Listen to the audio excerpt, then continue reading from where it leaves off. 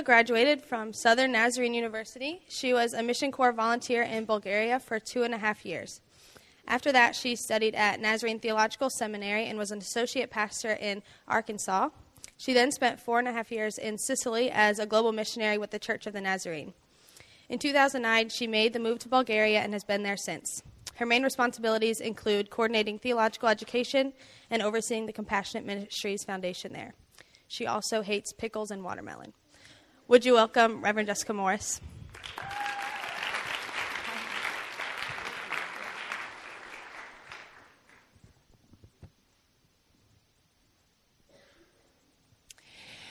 Good morning. If you would, let's open the Word of God together and read these ancient words that still have lots of meaning for us in our lives today. We're going to read from 1 John chapter 4. We'll read from verse 7 till the end of the chapter. That's 1 John 4, verses 7 to 21.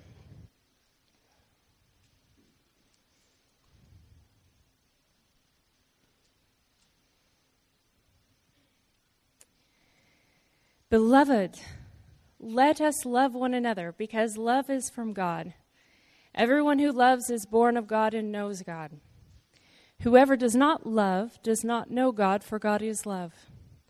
God's love was revealed among us in this way. God sent his only Son into the world that we might live through him. In this is love, not that we loved God, but that he loved us and sent his Son to be the atoning sacrifice for our sins. Beloved, since God loved us so much, we also ought to love one another. No one has ever seen God. If we love one another, God lives in us, and his love is perfected in us. By this we know that we abide in him and he in us, because he has given us of his Spirit. And we have seen and do testify that the Father has sent his Son as the Savior of the world. God abides in those who confess that Jesus is the Son of God, and they abide in God.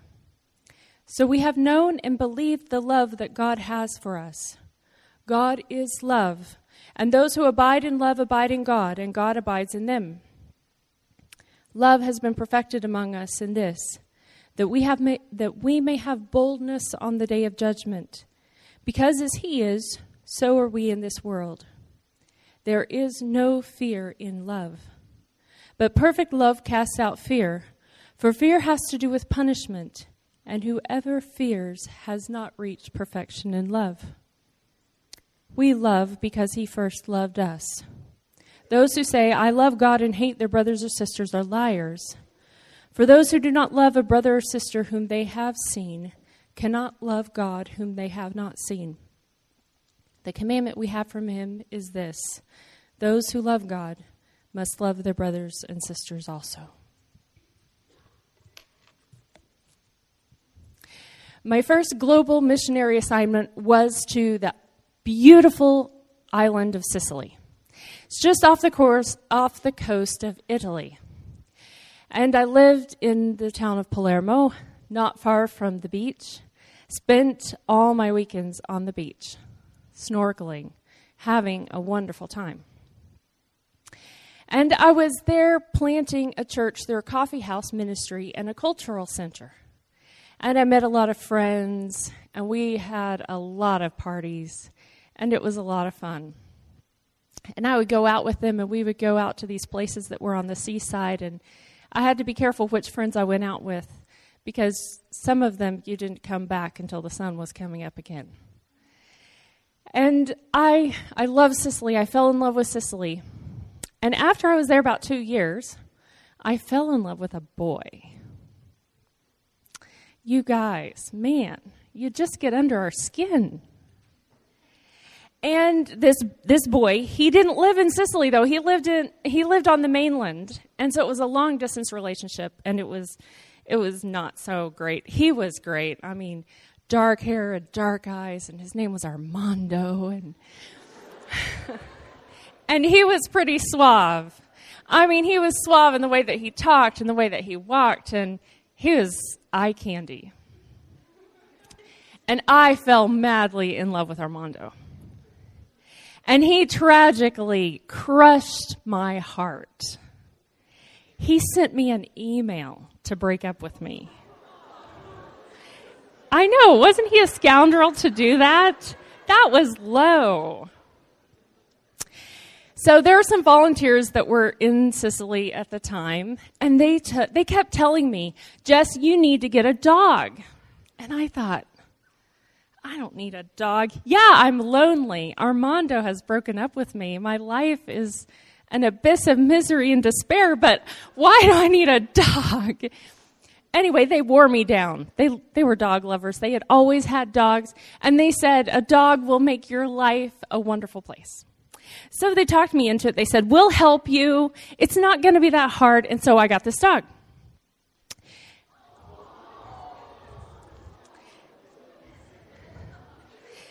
And his name is Sydney. Yeah. Sorry, Sydney. Our Sydney is much prettier than this Sydney. And Sydney, before I got Sydney, I had this idea, I'll take him to the ministry center. And he'll sit in the corner and he'll be nice when people pet him. And I wanted a small dog because I was biking to the ministry center every day. And I thought, I need a dog that'll fit in my basket. So, a smaller dog would be nice. Doesn't that sound picturesque? Me riding my bicycle down the street in Italy, the wind blowing my hair and the dog in the basket. Just sounded like a nice idea. We did all this research online.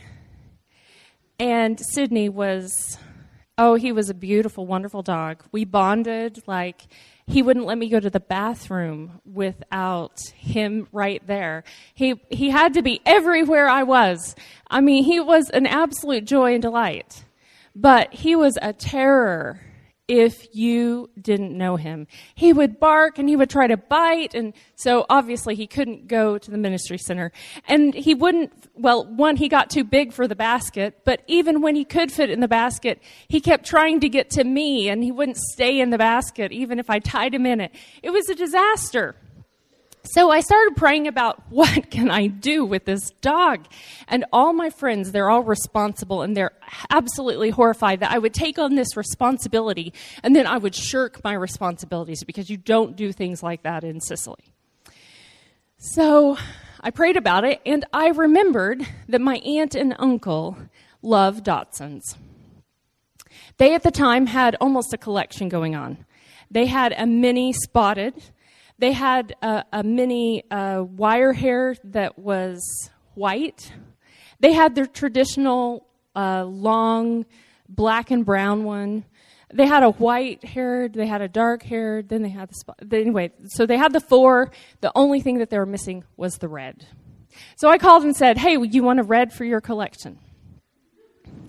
Now, my aunt and uncle, they were on my mother's side. It was my mother's brother. And in their family, there were three of them. This is my uncle, Dennis, and his wife, Marla, at their wedding. And as you can tell, I mean, of course, this is in the 60s and 70s, he was quite the rebel. I mean, he did not do anything that my Southern Baptist grandparents wanted him to do. He was volunteering in the Philippines, doing an internship when he was at university, and he got caught smoking pot, and they sent him home. And that did not go over well with my grandparents. And, he and Marla, they were secretly sleeping together. They, of course, wouldn't tell my grandparents because they would be too scandalized. But they had been absolutely rebels from high school on. I found this out later. Before the wedding, my grandmother took my Aunt Marla out for coffee, and she tried to buy her off and get her not to marry my uncle. Now, my mother's the oldest, and then there's my Aunt Sharon, and my Aunt Sharon is a diehard. Like, she is all about Jesus, and it's all about Jesus and nothing else but Jesus. And her first husband was an addict. He was an alcohol and drug addict, and he eventually died of that. And so she had gotten into Alcoholics Anonymous and Al-Anon, which supports people who have loved ones that are into alcohol. And so she was telling my uncle, you guys are alcoholics. You need to go to AA. Obviously, all of this didn't bode very well for their relations in the family. And little bit by little bit, my aunt and my uncle had begun to recede from our family life. We rarely saw them. We rarely talked to them. They had no children except the dogs, and occasionally they had a cat. And so I was absolutely surprised then when they said that they would take Sydney. So I got it all ready. You know, you have to get a passport for the dog, and you have to get the carrier for the dog, and you have to have a ticket for the dog, and it was quite complicated. So I finally, and all these shots, so finally got him back to the States and went and got him acclimated to the other puppies. He is fierce. I mean, he's so fierce. I had to take them all on walks. It was the only way that they wouldn't fight, is that they all love to be outside walking, and I would take them I would take them in triplets to walk. And I would go back and I would exchange the other dogs, and Sydney would be the constant so that they could all get used to him. And that began to be the forging of a relationship, because every time I would come back from Sicily, I would go by and see Sydney.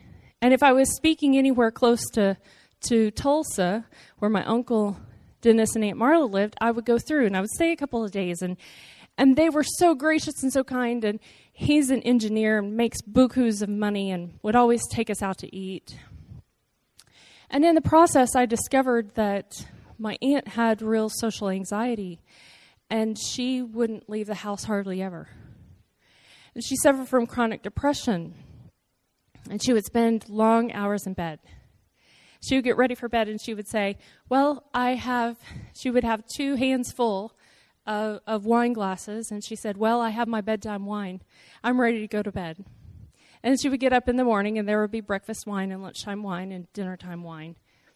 And this was just her life. And I just loved them. I fell in love with them as much as I fell in love with Sydney. And I went and we would talk about life.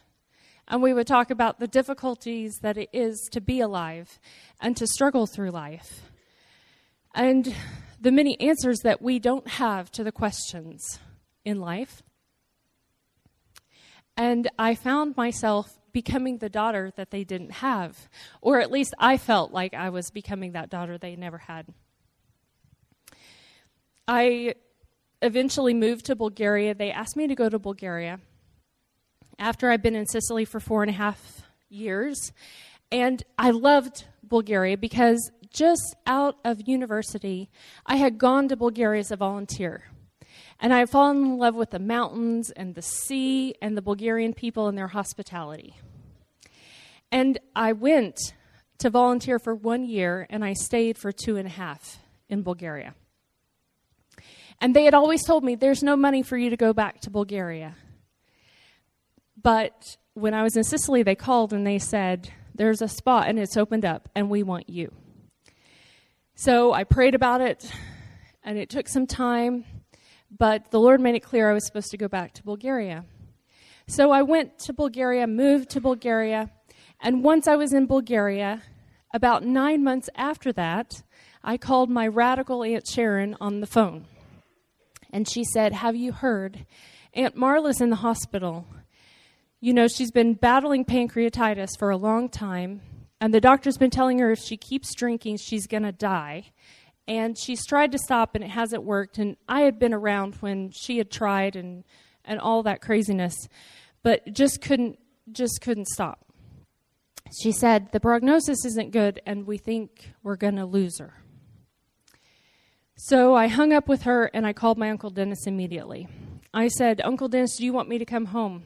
I'm scheduled to go on vacation tomorrow and go back to Sicily to see my friends, to maintain those contacts there. And he said, yes, I want you to come. So the next morning, instead of getting on the plane to Sicily, I got on the plane, went to the States. I arrived in Tulsa at the airport.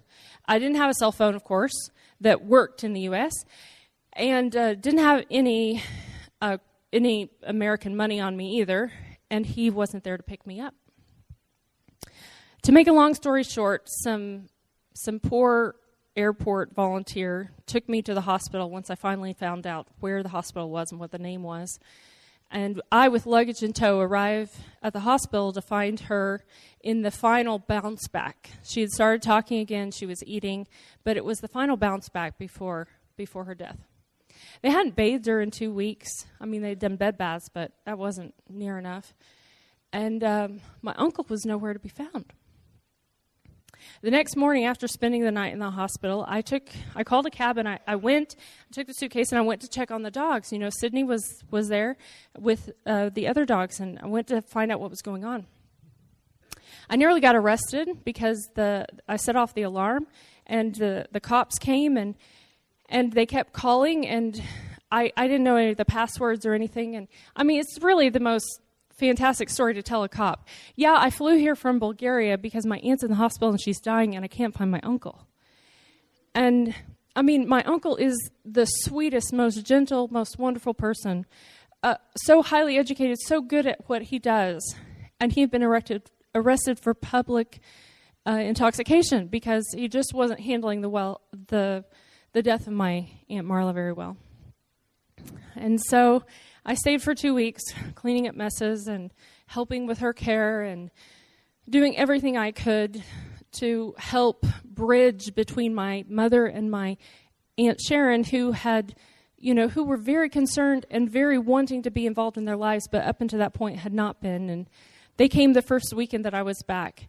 And it seems so odd to me that I, who lived the furthest away, ended up being the first to arrive.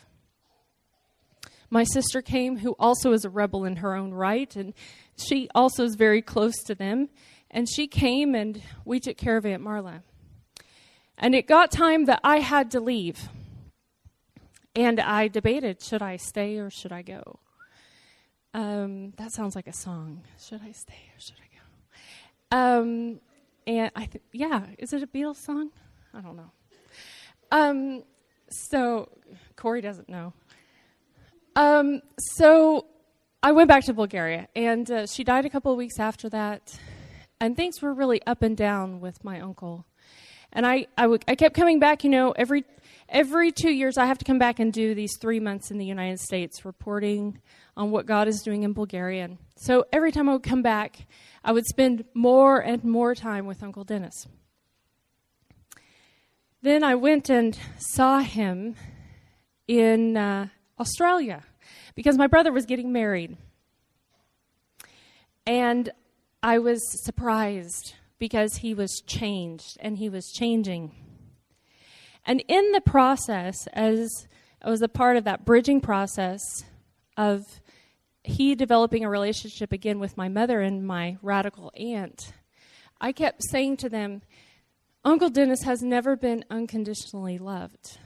And we just need to love him. This passage that we read talks about love. It talks about a lot of love. It talks about what that love looks like. And one of the verses that I really, really love is verse 18, where it says, "There is no fear in love, but perfect love casts out fear. For fear has to do with punishment. And whoever fears has not been perfected in love." Now, it's referring here to the previous verse where it's talking about the day of judgment, and it's talking about fear in this sense. But I also think about how often it's difficult for me to love because I am afraid. I am afraid that I will be rejected, like Armando rejected me. Or I am afraid that if I'm open and vulnerable with somebody else, that I'm going to be judged. And it says that perfect love casts out fear. That means that I don't have to wear a mask of perfection all the time, so that I don't have to fear rejection. It means that in my brokenness, I accept you in your brokenness. It means that I can be open. It means that I can be vulnerable about my inadequacies, my insecurities, my fear, my absolute fear that I was coming to speak to all of you. This is what perfect love looks like. And I'll be honest and say, I have too much fear in my life. I have more fear in my life than I want to have. I want to have this perfect love. I want to be able to radically love people.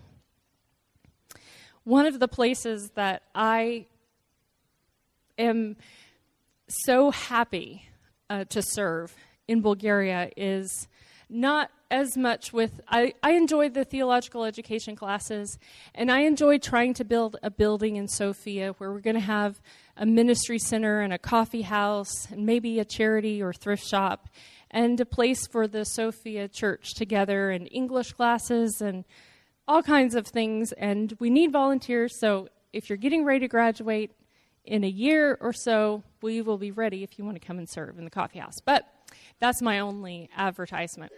So I enjoy those things. I enjoy doing all the legal work for the church. I enjoy visiting the churches and enjoy being a part of the worship experience in Sofia. But the thing I love most is our home group. And the next picture is of Petr, who's in our home group. Now this is Petr. We were going to the mountains. There's a range of 7 lakes at the top of this mountain range. And so I took the home group and we went and hiked around the lakes. In our home group, there's a guy with Asperger's. There's a Hungarian man who's living with his Bulgarian girlfriend, and he's now leading our Bible studies while I'm away and has been all fall. And there's this guy named Petr. Now, I affectionately call him Homeless Petr. Not because he's homeless. He has a home. He lives with his parents in very deplorable conditions. But when he came around, for the first time, he looked homeless. He's balding on top, which you can't see because he's got the cap on. But he had really long, scraggly hair. And that hadn't been cut. You know, it wasn't the nicely groomed long hair that's really hot.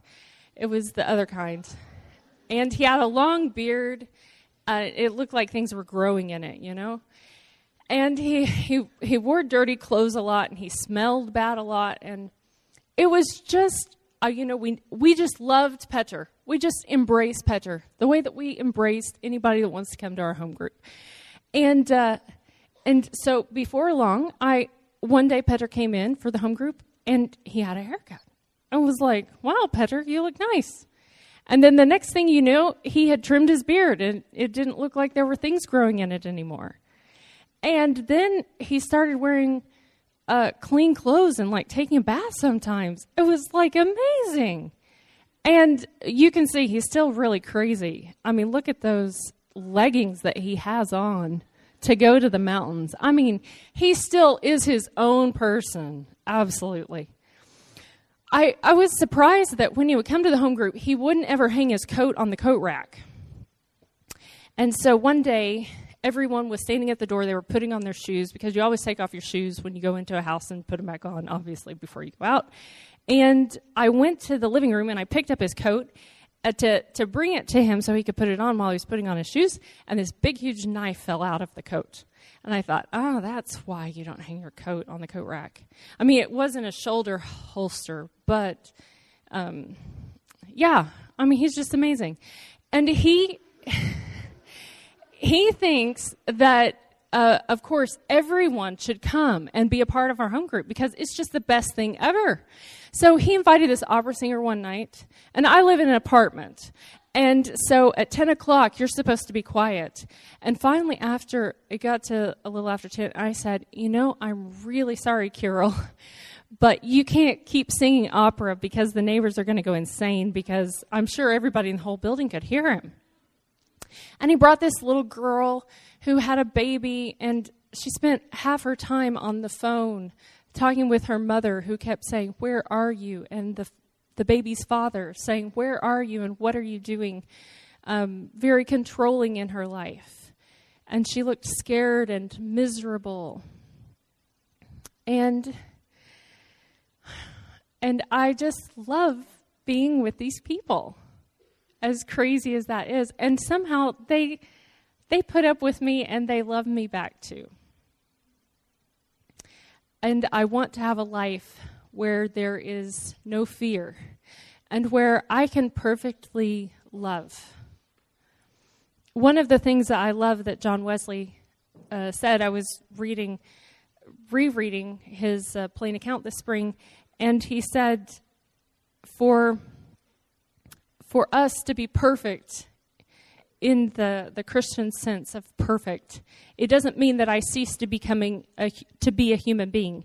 It doesn't mean that I always remember where I left my keys, or that I don't forget to call someone and that unintentionally hurts them. What it means for us to be perfect is for us to be perfect in love. And that we would have a love so great that love would be willing to give our lives the way Jesus did for somebody else. Or that we would be so willing to love the way Jesus did that we would set aside our fear and we would sit at another table in the cafeteria with someone that looks very alone.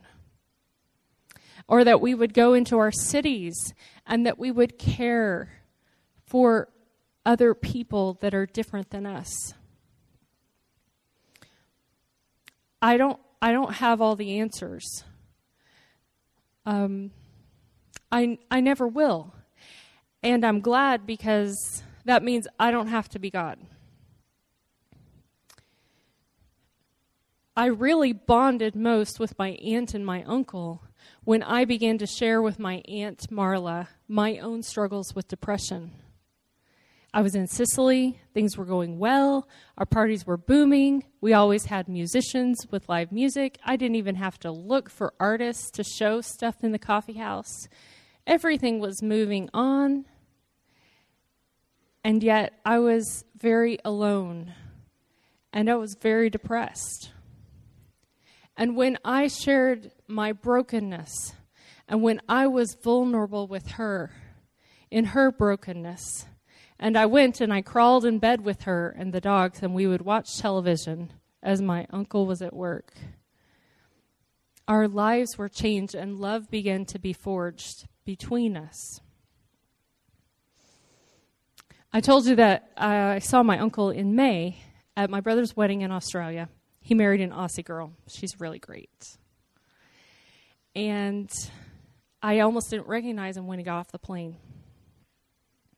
He broke his leg and spent 5 days on his living room floor until his coworkers came to see if he was still alive. And that was kind of the end of the road. And so we went to Alcohol Treatment Center. And when he came out, he went back to the bottle and he realized he couldn't do it on his own. So he finally called the AA group that they had recommended to him at the treatment center, and he goes to AA 4 days a week. And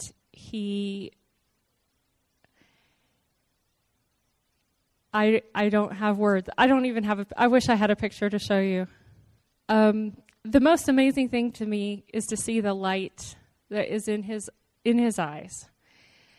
The lack of darkness. And when I'm with him these days, we have the most interesting conversations. He asked me 2 weeks ago, he said, "What does it mean to have a personal relationship with God?"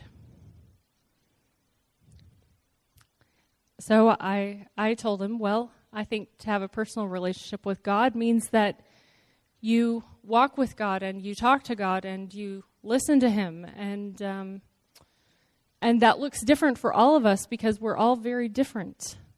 It's not about a set of rules, and it's not about a bunch of legalism. And he said, well, I just want to have this experience. I want to know that I really have this relationship with God. I said, well, have you told God that? Yes. He said, yes, I've told God that. And I'm waiting to really know he's living it. He's seeking God. His group, they believe in his A group that prayers only count if you're on your knees. So he gets down on his knees and he prays every morning and every night. He even thinks it's ridiculous that they make them do it on their knees. He is seeking God in an incredible way. And as I was getting ready to come here, he was driving me here, and I said, I'm really kind of nervous about speaking to all these college students. It's a lot of them. You're a lot. You're really cool. You know, I'm kind of getting old. I'm going to turn the big 4-0 this year. Yeah. And he said, you know what, Jess, you just need to have a God moment. He said, you just need to be quiet. You need to be alone with God. You need to let him tell you what you're supposed to share. He waited a minute and he said, can you believe I told you that? I said, well, not really, but God really is amazing. And so I say to you today, perfect love casts out fear, because it doesn't have to do with punishment. And as we end today, I know that it's getting close to time, and there's not time, but I have this song that is fantastic. So if you have time and you want to listen to it and pray, if you have to scurry off to class or see your friends or a cute guy or a cute girl, that's fine too. No worries, no pressure. But my prayer for you is that the peace and the love and the grace of God would flow in your life, and that you would know that perfect love that casts out all fear.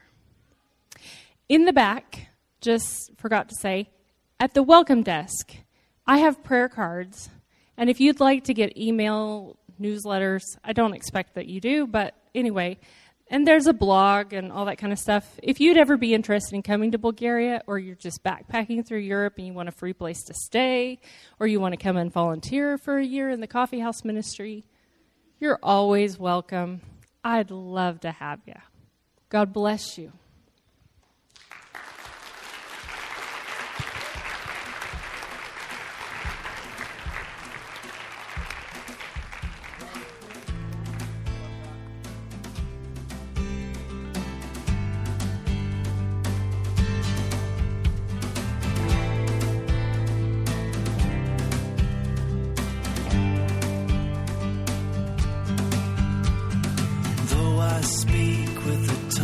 Of men and angels,